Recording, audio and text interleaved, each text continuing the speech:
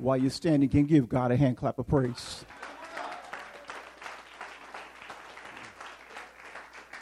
Hallelujah.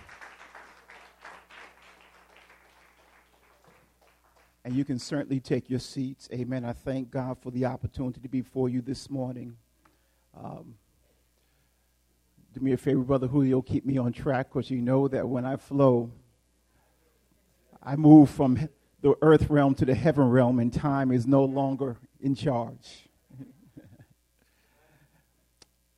Certainly, I want to give honor to the under shepherd of this house, Apostle Victor Nazario. Come on, give God a hand clap of praise. Hallelujah. And to Pastor Gwen Nazario, I thank God for my wife being here with me today. I also thank God, hallelujah, for Pastor Michelle. I thank God for Caesar Roman, Nellie Roman, and the Roman family being here today. Amen. Hallelujah. Love you guys. I told my brother I was going to be speaking today. He said, well, no, I'm going to have to get there now. I have a finite amount of time to do something eternal in your soul.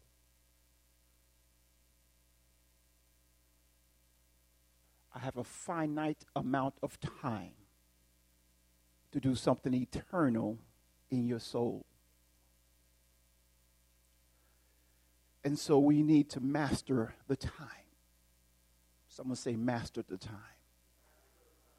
Look at someone and say, we need to master the time. We are living in the end times, and God handpicked you and I to be alive at this dispensation in time. Howbeit, God did not pick you or I to walk with Christ back in the days of the gospel. Howbeit, that God did not pick us to walk back in the days of Moses, Abraham, Isaac, or Jacob. Why did God choose you at this time when chaos is all loose? What does God know about you that you don't yet know about you?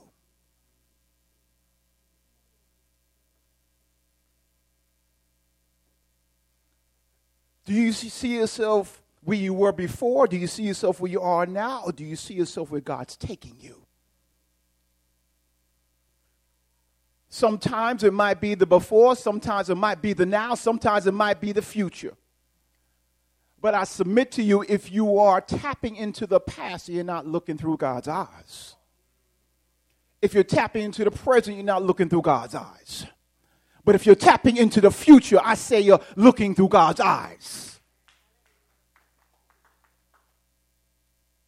Does God make mistakes?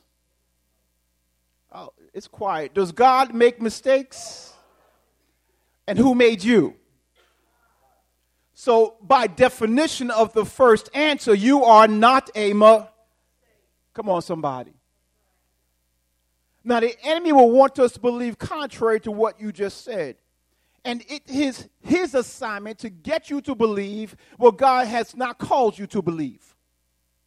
And by definition of believing what the enemy wants you to believe, you become an unbeliever.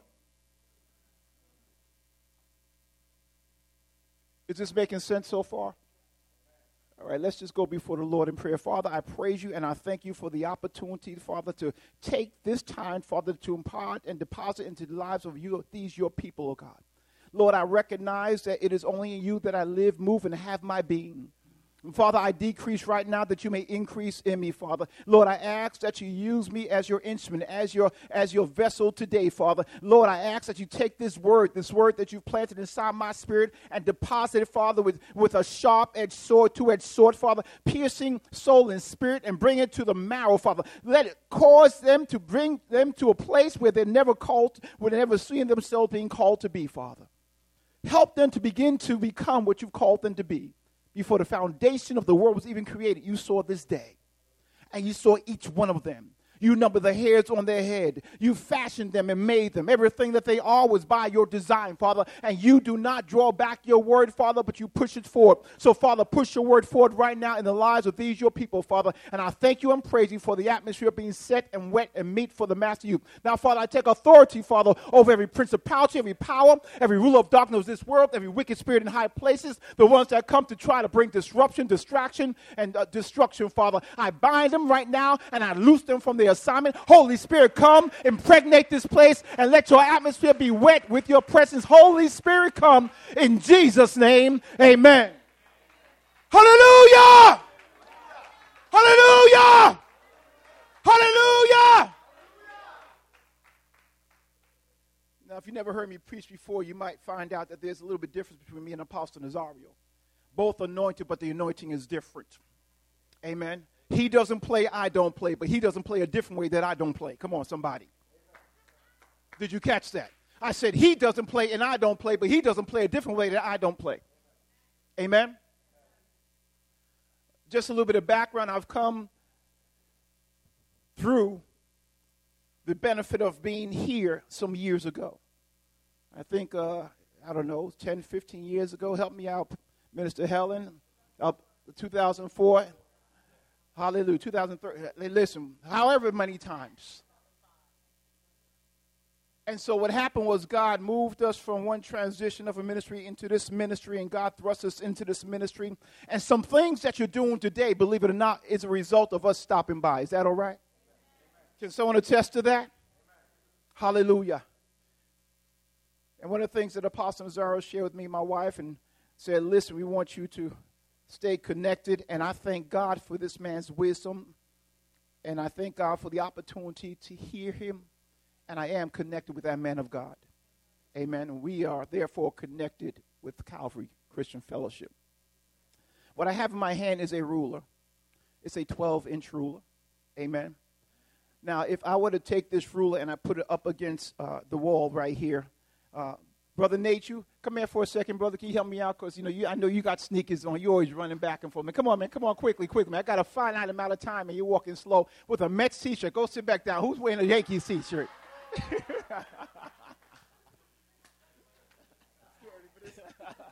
Do me a favor. Put that up against the wall there, and just tell me, when you get from the bottom to the top, how many inches does it measure? From the bottom to the top, what does it measure to? You talk about all the way up here? No. From the bottom ruler to the top ruler, what is that? 7 inches. All the way to the top. 12 inches, right? 12 inches, yes, sir. Okay. Now, do me a favor. Move it over there to that side of the wall over there. Yes. Can you move a little bit quicker, man? You all right? You okay? You move kind of slow today. What happened? Your daughter kicked you in the knee? No, that was Sweet 16 yesterday. Oh, okay. 12 inches. 12 inches. So basically, if you take that ruler, and you can sit down now, man. I want to mess you because, at the Sweet 16, you can hold on to that. So if you take the ruler from this side of the wall, amen, it's 12 inches. Amen. If you move it over to this side of the wall, it's still 12 inches, right? I think if we took the ruler and we moved it into Brooklyn and put it up against the wall, it's still 12 inches. If you took the ruler and you moved it into Connecticut, California, New Mexico, it'll still be 12 inches, right? I know that in Europe they use a metric system, but if I brought my 12-inch ruler into the metric system of Europe and moved it up against the wall and I measured from the bottom to the top, it's still what? 12 inches. If I took it to China and put it up against a place where it's a palace and I still put it up against the wall, it's still what? 12 inches. If I took it to Africa, Budapest, come on somebody, Israel, Russia, if I took a shuttle to the moon, come on somebody, dropped off the room, got out the moon, put it in the dirt, and moved it from the bottom to the top, it's still what? Do you know why it's still 12 inches? Because it's a standard. A standard cannot be changed no matter where it goes. When I was growing up, and some of you weren't even born, 12 inches was still 12 inches. Is that all right? And when I'm long gone and some of you are still moving along, it'll still be 12 inches. This, ladies and gentlemen, is the standard of all standards. It does not matter, come on somebody, Whether I'm alive or dead, it does not matter whether I'm here or not. When God says something, his word is a standard. And no one, no legislation, no situation, no circumstance, no lack, no poverty, no divorce, no situation, no war, no rumor of war can change the standard of God's word.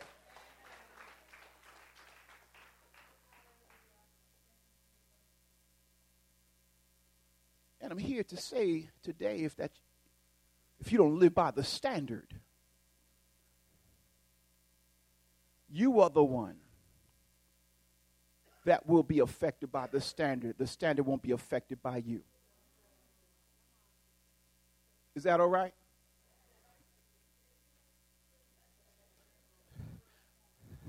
I can't say it again. I got a little bit of time, and he keeps on clicking the top. Tell him to hold the clock. I'll say it again. He said, hold the clock. I don't know why Julio gave me 45 minutes. He knows I can't do this in 45 minutes, but that's okay. So I'm going to go quickly through Scripture. Some of the Scripture is familiar to you, and so I'm going to move quickly because I want to come to a point by which I can make a point. Amen? And I believe that in making that point, it'll free you from some things that you may have been struggling with in your current circumstances, and hopefully it will give you unlock some keys for the future of your life. Amen? Because I believe that there are keys to the future of your life that God has set up for your life to walk through. There's some doors to walk through. There's some spheres and some atmospheres to walk through. The Bible says in Genesis chapter 1 that in the beginning God created the heavens and the earth, or the heaven and the earth. By the way, I read from the King James Version, so my version may be a little bit different from yours. If you're reading from an NIV version, it already says heavens there in the first verse. But it's not heavens. It's heavens singular. It doesn't become heavens plurality until it gets into the Genesis chapter 2. Okay? Now, I say that because I don't want to confuse someone or trip them up. I'm saying that for you to understand that when I study out the Word, I'm studying out the Word, and I want to give you from this purest text so I can bring you to the holistic understanding of the Word so it can be applicable to your life and you don't miss the mark. Because if I say something in error and you apply it to your life, you can miss the mark. And so I have to say from the context in which God wanted it to be delivered so that you can hit the mark that God wants you to hit and not miss the mark. Amen? And so Genesis chapter 1, verse 1, it says, in the beginning, God created the heaven and the earth. Now, I hope we know this story, but let me just surmise it real quick. Earth was without form. Let me say this, verse 2. It says, and the earth was without form and void, and darkness was upon the face of the deep, and the Spirit of God moved upon the face of the waters. So at this point in time, God had created the heaven and the earth was without form and void, and darkness ensued upon the earth. Amen? God then began to proceed by saying, God said, let there be light. And God saw what he did between verses 3 and verses 25, that everything he said, let there be, it created what God said, let there be. So it didn't exist until God said for it to be. And every time he existed, every time he made something and it came into existence, God looked back and he said, and it was good. Okay? I encourage you to read the Bible in this context that I'm giving you, the scriptures I'm giving you. Read Genesis chapter 1, chapter 2, and chapter 3, and the foundation will make more sense to you. I want to jump down into verse 26. It says, and God said, let us make man in our image and after our likeness, and let them have dominion over the fish of the sea, over the fowl of the air, over the cattle, over all the earth, and over every creepy thing that creepeth upon the earth. Someone say dominion. So God created man in his own image. Say his own image. That's a little side tip. That's why God says that you shall not make a graven image unto God. The second commandment says, I've already made the graven image, and the graven image is you. And so since you're already made in the image of God, God doesn't want you to go make another image that he already made when he made you. Did that make sense? All right, let's go further. And God blessed them, verse, no, I want to go further up. So God created man in his own image, and in the image of God created he them. Male and female created he them. So when God made man, that's mankind, and inside mankind he had both male and female. And so God did not distinguish between who would have dominion, male or female. Both male and female have dominion. It is not gender specific. That's important for you to understand so that you understand your authority. Because if you don't understand your authority, then you think a man can do something that a woman can't, and a woman can do something that a man can't. There are certain things that are set up based on gender, but there are certain things that are genderless when it comes to God. And having authority in the earth is genderless. Sister, you got authority over the kingdom.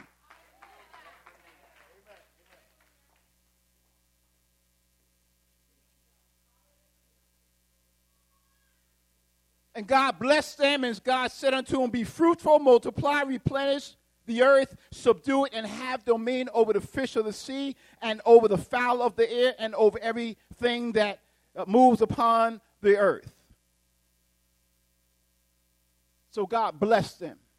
I believe when he blessed them, that was the first coronation service. He made them authoritative over the earth, and that blessing, I believe, was a coronation when he crowned them with the authority. Amen? Now, I want you to see something. I read verse 1 because this is important. When God created the heaven and the earth, between verses 2 and verses 25, God dealt with the earth. He did not deal with the heaven. Verses 2 through 25 in Genesis chapter 1, God dealt with the earth. He did not deal with the heaven. You might ask the question, well, why did he not deal with the heaven? Because God had planned on being in heaven, but he put you down here in the earth for you to run the authority of the earth. So God was already in heaven. He doesn't need to worry about heaven. Heaven's already set because he's in there. But when he put us in the earth, God placed man in the earth to have dominion over the earth. So the purpose of being here is not simply just to be here. It's not simply just to work. It's not to go on Facebook. It's not to watch sports. It's not even just to procreate. It's not even just to get married. Now, some of those assignments are part of the holistic assignment that you're called to be while you're in the earth. But it's a part of the milestone of your whole project plan for your life. Does that make sense? God has a complete plan for your whole life, but that's a milestone in the holistic assignment of your life. Amen? That's important for you to understand, because in order for God to operate in the realm of the earth, he must have a cooperative agent, someone from the human race that he dispatched or dispersed or delegated the responsibility of the earth to agree with him to function in the earth. God must have a cooperative agent in the earth to do what he will do in the earth. And you, the human race, individuals or corporately, are his agents to do what he wants to do. If you ask the question, God, why won't you do it? The question becomes, well, what have you done to help me do it?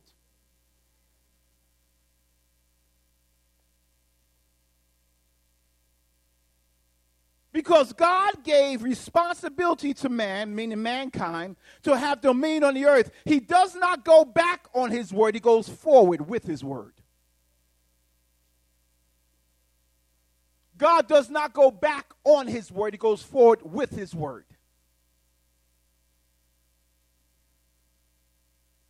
Now, I pray that we know the story of Adam and Eve, and the fact that God planted Adam in the garden, formed him from the dust of the ground, breathed into his nostrils the breath of God, and he became a living soul.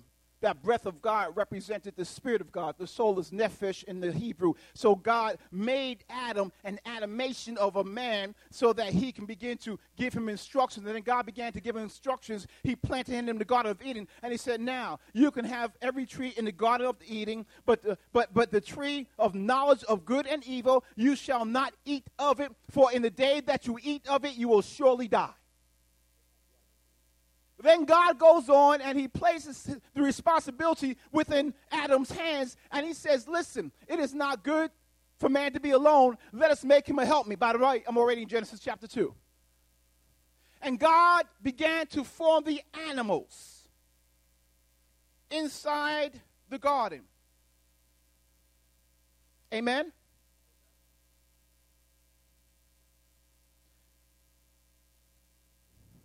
Verse 19, and out of the ground the Lord God formed every beast of the field and every fowl of the air, and brought them unto Adam to see what he would call them. The Bible says, and whatsoever Adam called every living creature, that was the name thereof. Which means that an elephant did not become an elephant until Adam named it an elephant. And a dog did not become a dog until Adam named it a dog. A bird, a robin, a seagull, every fowl, a turkey, an eagle, Adam named them. Why would God have Adam name them? Because God gave Adam responsibility in the realm of the earth. And if he gave a responsibility, he's not going to withdraw it. So he needs to work with Adam to create what God wanted to create. Well, how come Adam hit the mark? Because Adam and God were connected as one person. There was no darkness, no separation. There was no negative impact with Adam and God. God and Adam were synchronized. They were rightly aligned. And so whatever God thought, Adam thought. And so Adam said what God thought, because what God thought and Adam thought was the same thing that they thought. So Adam just said what God thought. And so whatever God thought, Adam said, and it was done.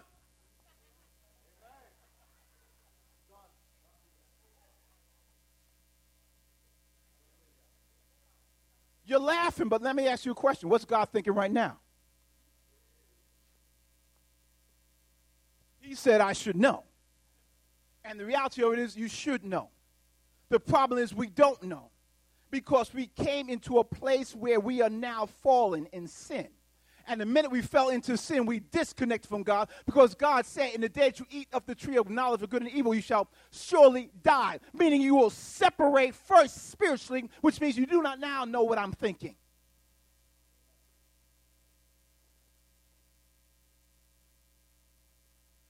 Sin has several impacts. The first is it causes us to die spiritually. The second is it causes us to die physically. And the result of a physical death is an eternal damnation. And it all started with a conversation. What did God say? Be careful who you speak to after church. Until you know what has been said and it's become so ingrained in your spirit that there is no shaking of it. Be careful who you share with. Are they adding and encouraging to help multiply, or are they subtracting?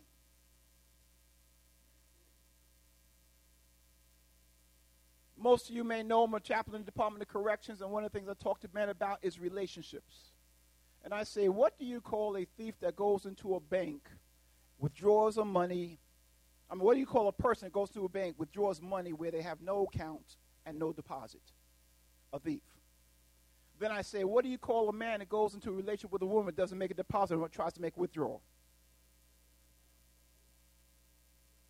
And so I teach men to make the right relationships established so that you can make the right deposit and then have the proper withdrawal. You should be giving into your relationships, not subtracting. And the same difference, we should be giving in our relationship with God and not subtracting. Amen? So do you come to church to get something from God, or do you come to church to let God get something from you?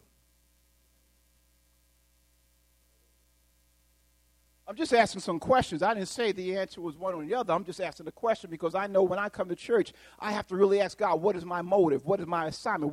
Is it in my agenda that I'm coming to church for, or is it your assignment? Because, see, an agenda is man-made, but an assignment is God-given. And I need to know why I'm here so that I can do what I need to do, not what I want to do. Amen? Understand this. Anything I'm saying to you, anything I deliver, I must live out. So I'm not sharing with you something that I have all the answers in my own life. I'm basically sharing with you what God told me to give out. Amen? Is this all right? And so Adam was able to name animals because he was connected with God. And so he was able to see into God's heart, into God's mind, into God's spirit, into God's soul. And in that process, I'm not saying God in that context, but in that process, God and Adam were able to communicate effectively. What Adam said was already in the heart of God. Okay? Now, for sake of time, let's jump into John chapter 3. In John chapter 3, hallelujah.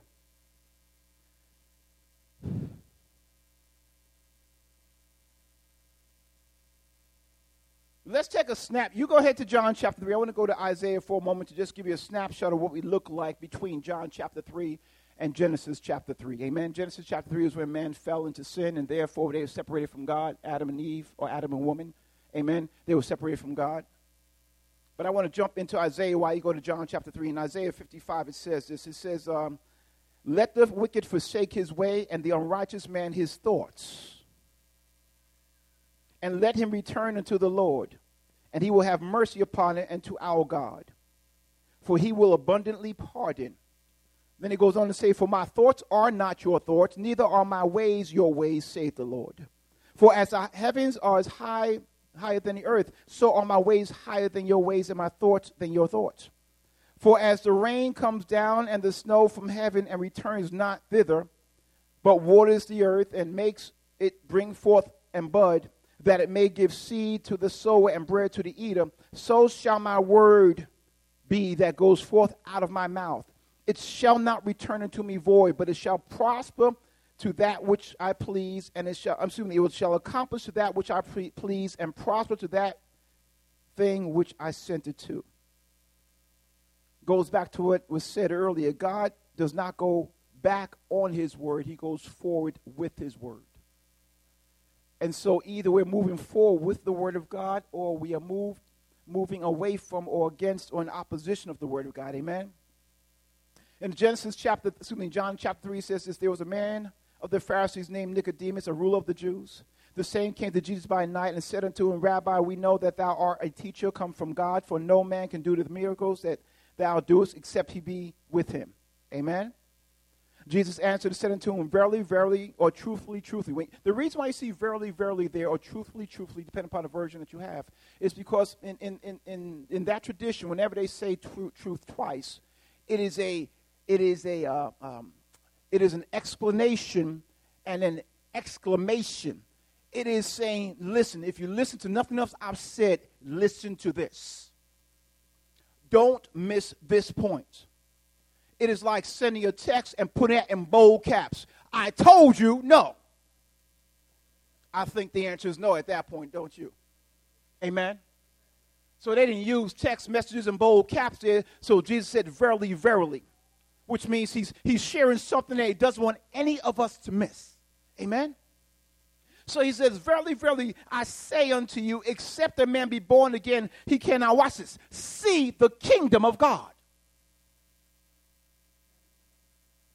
Now, it's important to know who Nicodemus was. Nicodemus was not just a Pharisee. He was a chief ruler of the Pharisees, which means that he was responsible for a higher authority within the Pharisee sect. Now, the Pharisees were the ones that were responsible for delivering out the word of God to God's chosen people. So, in short, the Pharisees were the chosen of the chosen people. And he sees someone show up that can't do what he can do. So he doesn't come to him during the daytime because someone might see him. He comes to at nighttime, which goes against tradition, and he's not walking by himself. He's not walking with someone else, which again goes against tradition. He's walking by himself. So here's a Pharisee traveling at nighttime by himself to go hear from Jesus, because he says we know, not he knows, but we know, meaning the collective whole of the Pharisees know that he's a person that comes from God. For no one can do the miracles that you do except they be of God. So they're not questioning who Jesus was because they believe it was of God. Whether they refute it in person or not, they're not questioning it within their heart. In their heart, they knew he was of God. And they say, well, listen, unless you're born again, you cannot see the kingdom of God. Now, I've been coming here for a few weeks now, and I saw last week we had a baptism award ceremony, and I've seen some people give their life to the Lord.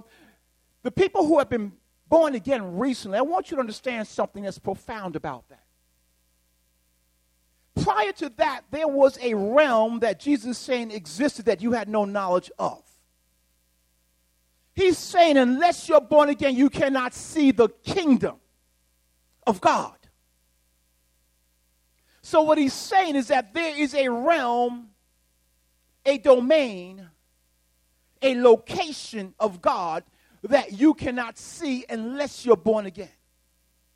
Now, the word see in Greek is eido, E-I-D-O, and it means to understand or comprehend. So what Jesus is saying is that there's a place that you don't know of, nor can you comprehend unless you're born again.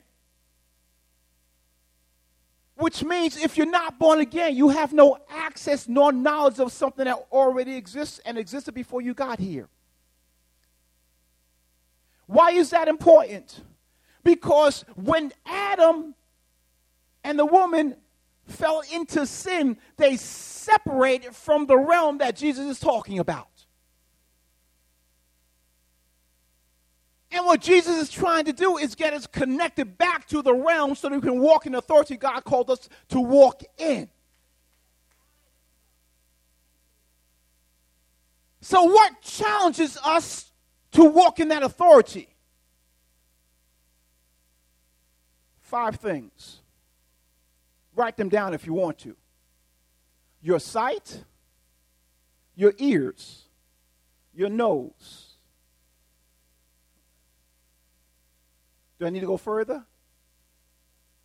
Someone want to complete the list? Thank you. You see with your eyes, you hear with your ears, you smell with your nose, you taste with your mouth, and you touch with your hands. What challenges you from operating on the level God's called you to operate are your 5 senses. And Satan uses your 5 senses against you so that you can distract yourself from the thing that God called you to walk in.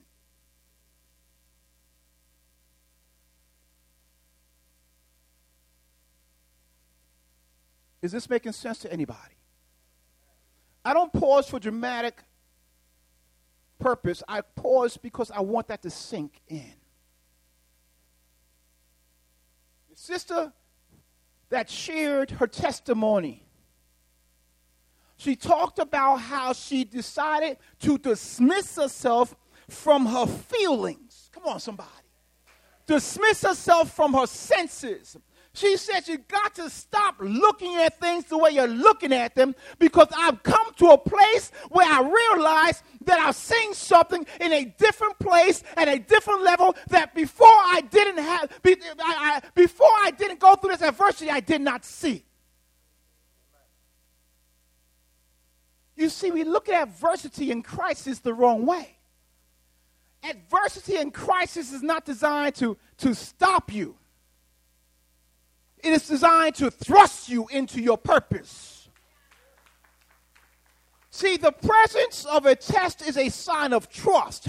It's a sign of trust to God that said, I can trust my brother that you're going to walk through this, and when you come out the other side, you're going to be better off than you were when you went into it. Adversity will bring relationships in your life and get relationships out your life. Woo, come on, somebody. You're going to find out who your real friends are.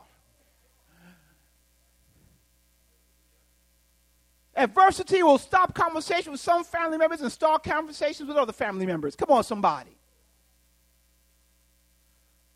Adversity will bring your strained marriage to a place where you now know who you're with, and now you need to go together for something. Listen, one will set 1,000 a flight, 2 will set 10,000 a flight.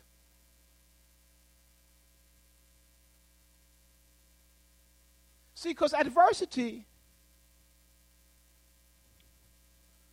is designed to reveal a side of God we have yet to experience. It's nice to hear how he healed the blind, Amen. Gave sight to them. And that the woman with the issue of blood, 12 years, praise God, she came out, she touched him in the garment, amen, and now she came out the other side. And we go home and say, I'm glad she got, that situation resolved. But what happens when someone talks about your own physical situation? Who do you go to? Let me say this to you. God is plan A. A is for alpha. There is no plan B. Either he's Lord of all or he's not Lord at all. See, Meshach, Shadrach, and Abednego said it this way. He said, listen, King Nebuchadnezzar, whether God saves us or not, he's God. I don't have a doubt in my mind, but if you throw me in the fiery furnace and he saves us, fantastic. If he doesn't save us, it's still fantastic.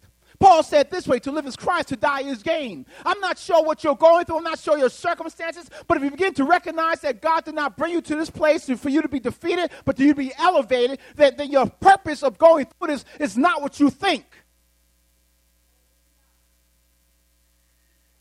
Everybody.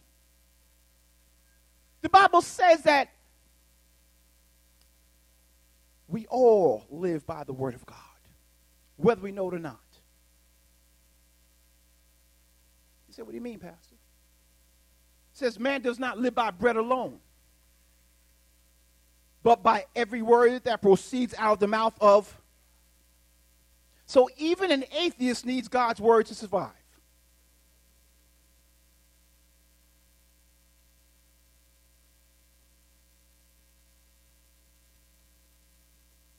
Isn't it interesting that in order to say a word, you must exhale the breath that God gave you in your lungs? So even when an atheist begins to rant against God, he's relying on God, she's relying on God for that breath to rant against God.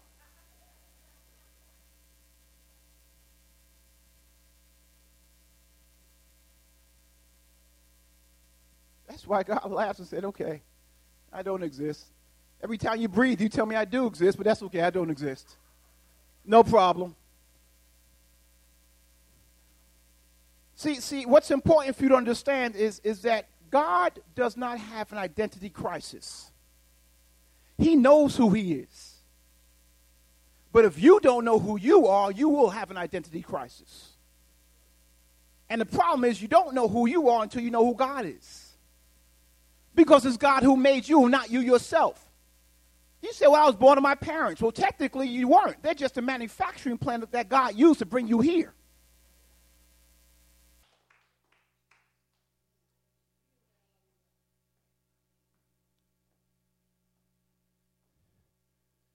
Our perspective matters.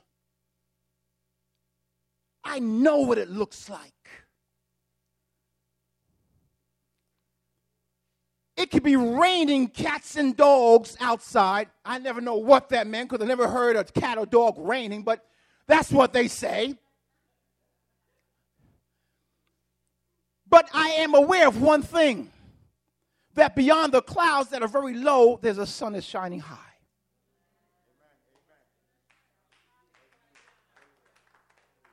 I could be in a blizzard, but beyond that blizzard, which is at this level, beyond that blizzard, there's a sun shining.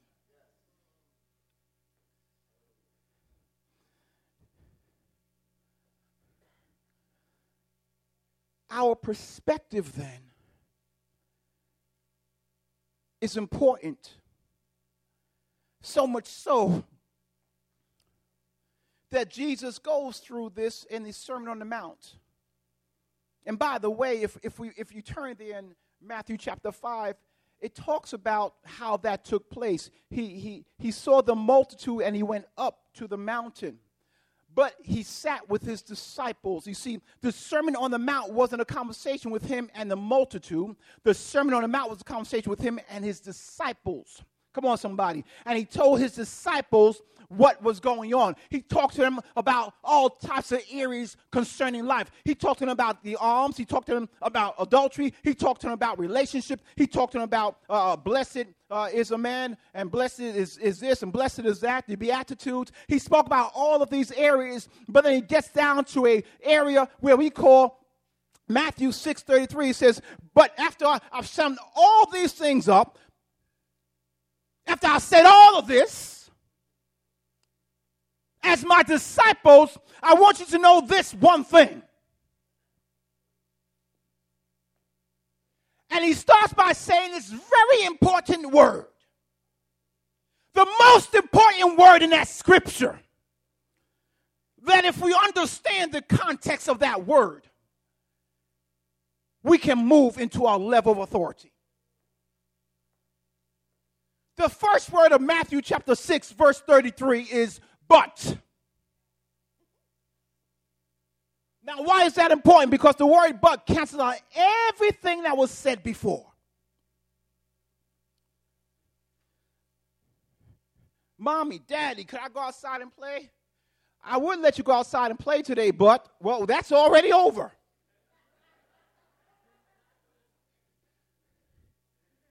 After that, all they hear is blah, blah, blah, blah, blah, blah, because they already registered in their mind they're not going outside. And the next thing you hear from him is, but why?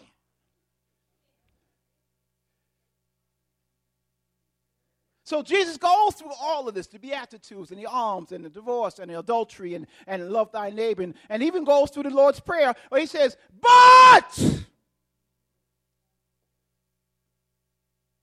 seek you first the kingdom of God.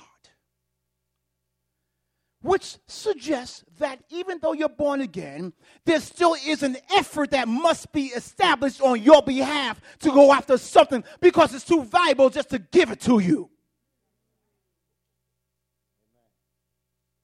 You see, for all those who got saved, I thank God for that.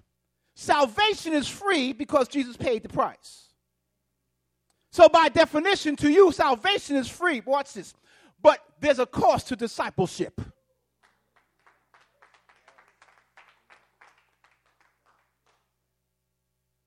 The purpose of coming to church is to become the church. You are the ecclesia, the body of Christ, lively stones fitly joined together. Every time you show up on your job, you bring the church to your job whether they want it or not. Every time you show up to the grocery store, you bring the church to the grocery store. Every time you're driving your car down the highway, stop cutting people off and stop calling names because you're misrepresenting the ecclesia, the body of Christ, of which you... Wait, I wasn't talking to you, brother. Okay, Father, we pray for him right now. We pray for him right now, Lord. He confesses sins. I knew you looked familiar.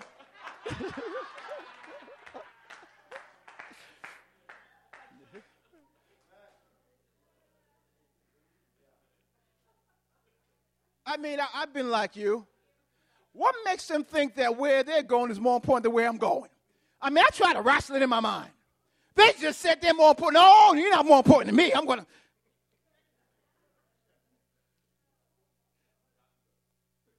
Well, watch this. The one that's cutting you off may need to know who you are so they can know who God is. And maybe that was not road rage, but a divine encounter that God orchestrated. Perspective matters. Is it okay if I take off my jacket? Is that 12 minutes or 2 minutes? I took my glasses off too.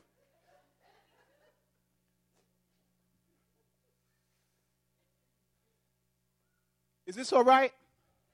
Amen. Brother Nate, don't be laughing at me, man. You still got that Met shirt on.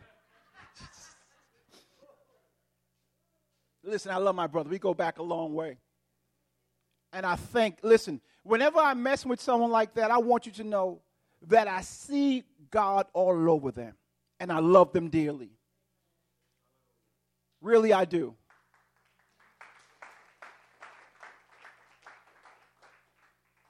There's just some people that are bona fide men of God that I just like to mess with.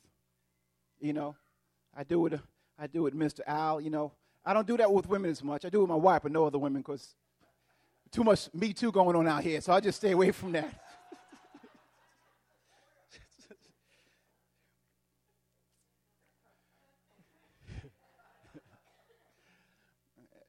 let me go a little bit further. Can I go a little bit further? See, when you're born again, there is an assignment on your life that you just came into. And that assignment was always there, but you weren't aware of the assignment because your ability to tap into that did not happen before you went through the door, which is Jesus Christ. I am the door. But when you went through the door, you got entrance to a room that you did not know existed before. You get access to the realm of heaven, which you never thought could be possible. Now, it's important that you understand that Jesus is saying here is that unless you're born again, you cannot see the kingdom. I don't know if you ever read the book of Daniel or the book of Revelation, and you talk about the seraphim or the cherubim. You talk about how Lucifer was so beautifully arranged. He had organs coming out of him, had all types of stones. He was beautiful to look at. I don't know if you went into the book of Revelation and you talk about what it looks like on the throne of God and the 24 elders and the Holy Spirit, which is a lampstand and the oil continuously flowing and a light flame. I mean, the things of the kingdom of God are just awesome. I know everybody talks about the mansion and the gold. Listen, if I go to the kingdom of God, I'm not going to try to hang out in my mansion. I want to get before the Lord.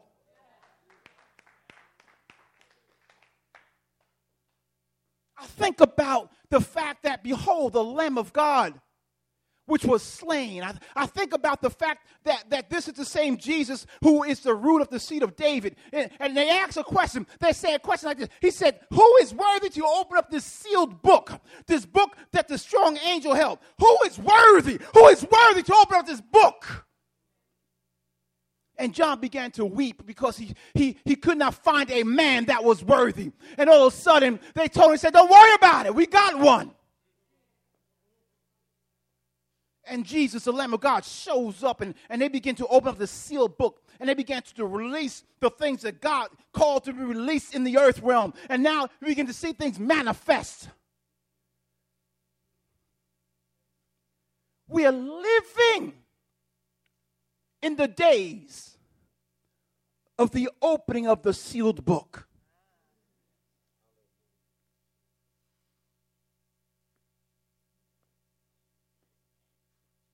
We are living in the days of the opening of the sealed book of God that call for different things to be released. The 7 seals releases different dispensations into the realm of the earth that allows the earth to go and run amok. And we're saying, what is going on, God? Why is this going on the left and on the right? Why is everything seem to be so jacked up? And what God says is, remember that love I told you about? That unconditional love? The love that is immeasurable? We know about that love. We were saved by that love. Well, in order for God's love to exist, just like anything else, there must be something on the other side of the scale to balance out the love. Everything must have an equal portion to compensate.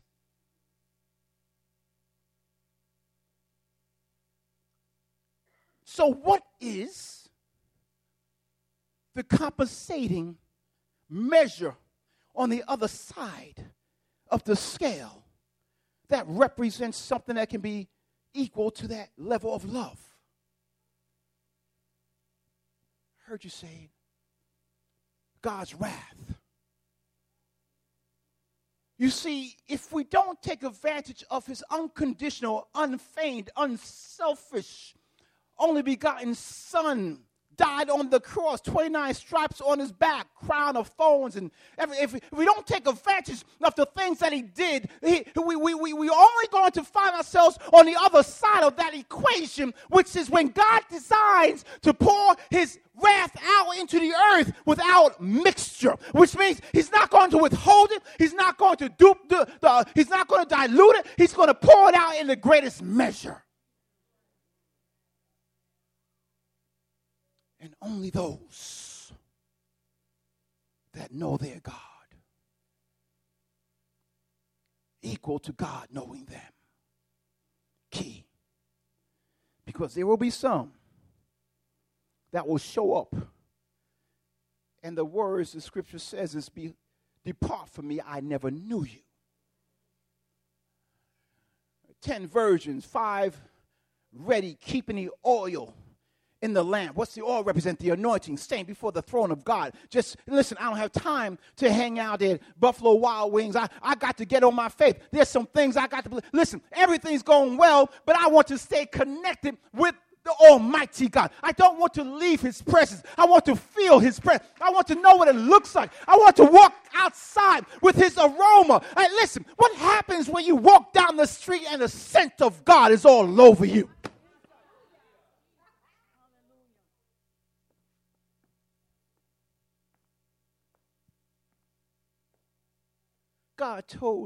Jesus told Peter when he went fishing, came back, and Jesus said, Peter, do you love me? He said, yes, I do. Feed my sheep. Do you love me? Feed my sheep. Do you love me? Feed my lambs. And then Peter sees someone afar off. Us theologians believe it was John. He said, what about him? He said, don't worry about him.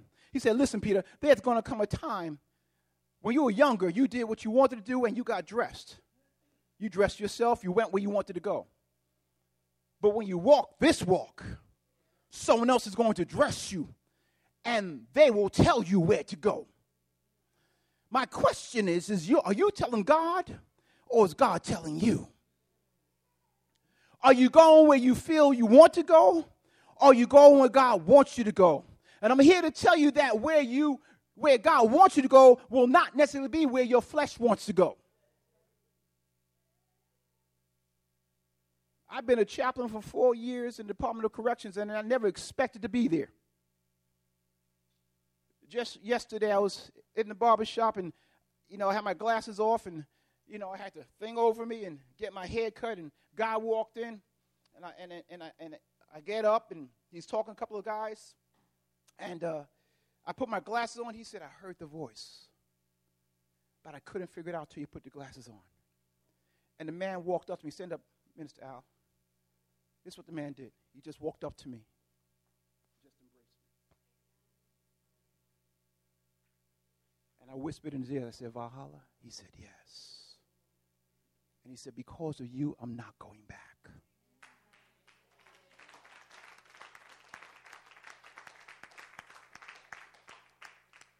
I said, because of God, you're not going back.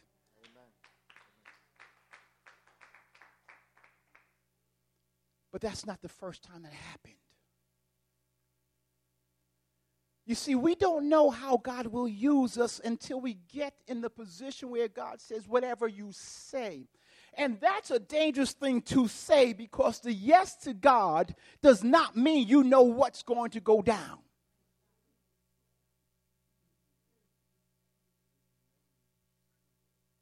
You don't know how it's going to go down.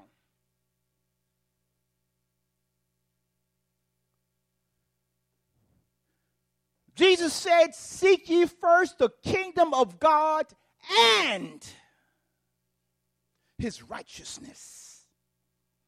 Because our righteousness, the Bible says, is as filthy rags. So you can do what you want, how you want to do, as right as you may think you are. But let's go back to the Me Too idea and everything else that's coming up. We got to be careful what we aspire to align ourselves to in the name of rights. I'm not saying wrong should not be corrected. I am saying be careful what you attach yourself to as a movement, because the question is, if God says do it, that's fine. But it could be that you are moving yourself in a position that God may not want you to move. And I do the same thing. I have to be careful what I align myself to based on my pigmentation, based on my gender. Come on, somebody. Don't let someone stereotype what your boundaries are based on how they see you.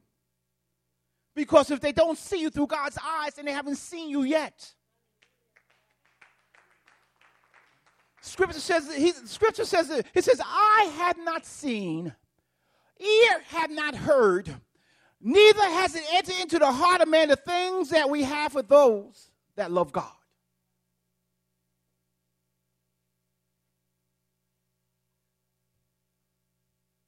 I've given just a small smidget, but I want to end with this. How do we get to a point where we get to the kingdom of God? Paul suggests in Romans chapter 12 that I beseech you, brethren, by the mercies of God, that you present your bodies, what's this? A living sacrifice. God can't use you if you're dead. Don't wait until what you define as old age. God, once I get this done, once I get that done. Who said this is going to be done or that's going to be done? And better yet, who is waiting for you to get that done so they can come into God because they need you to come into God and you have not yet set yourself in position to come into God for them to come into God?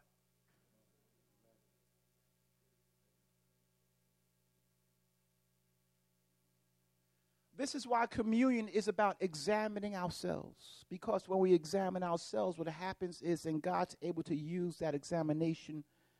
And so the Bible says, Paul says, beseech you, brethren, by the mercies of God, that you accept your bodies a living sacrifice, holy, present your bodies a living sacrifice, holy and acceptable unto God, which is your reasonable service.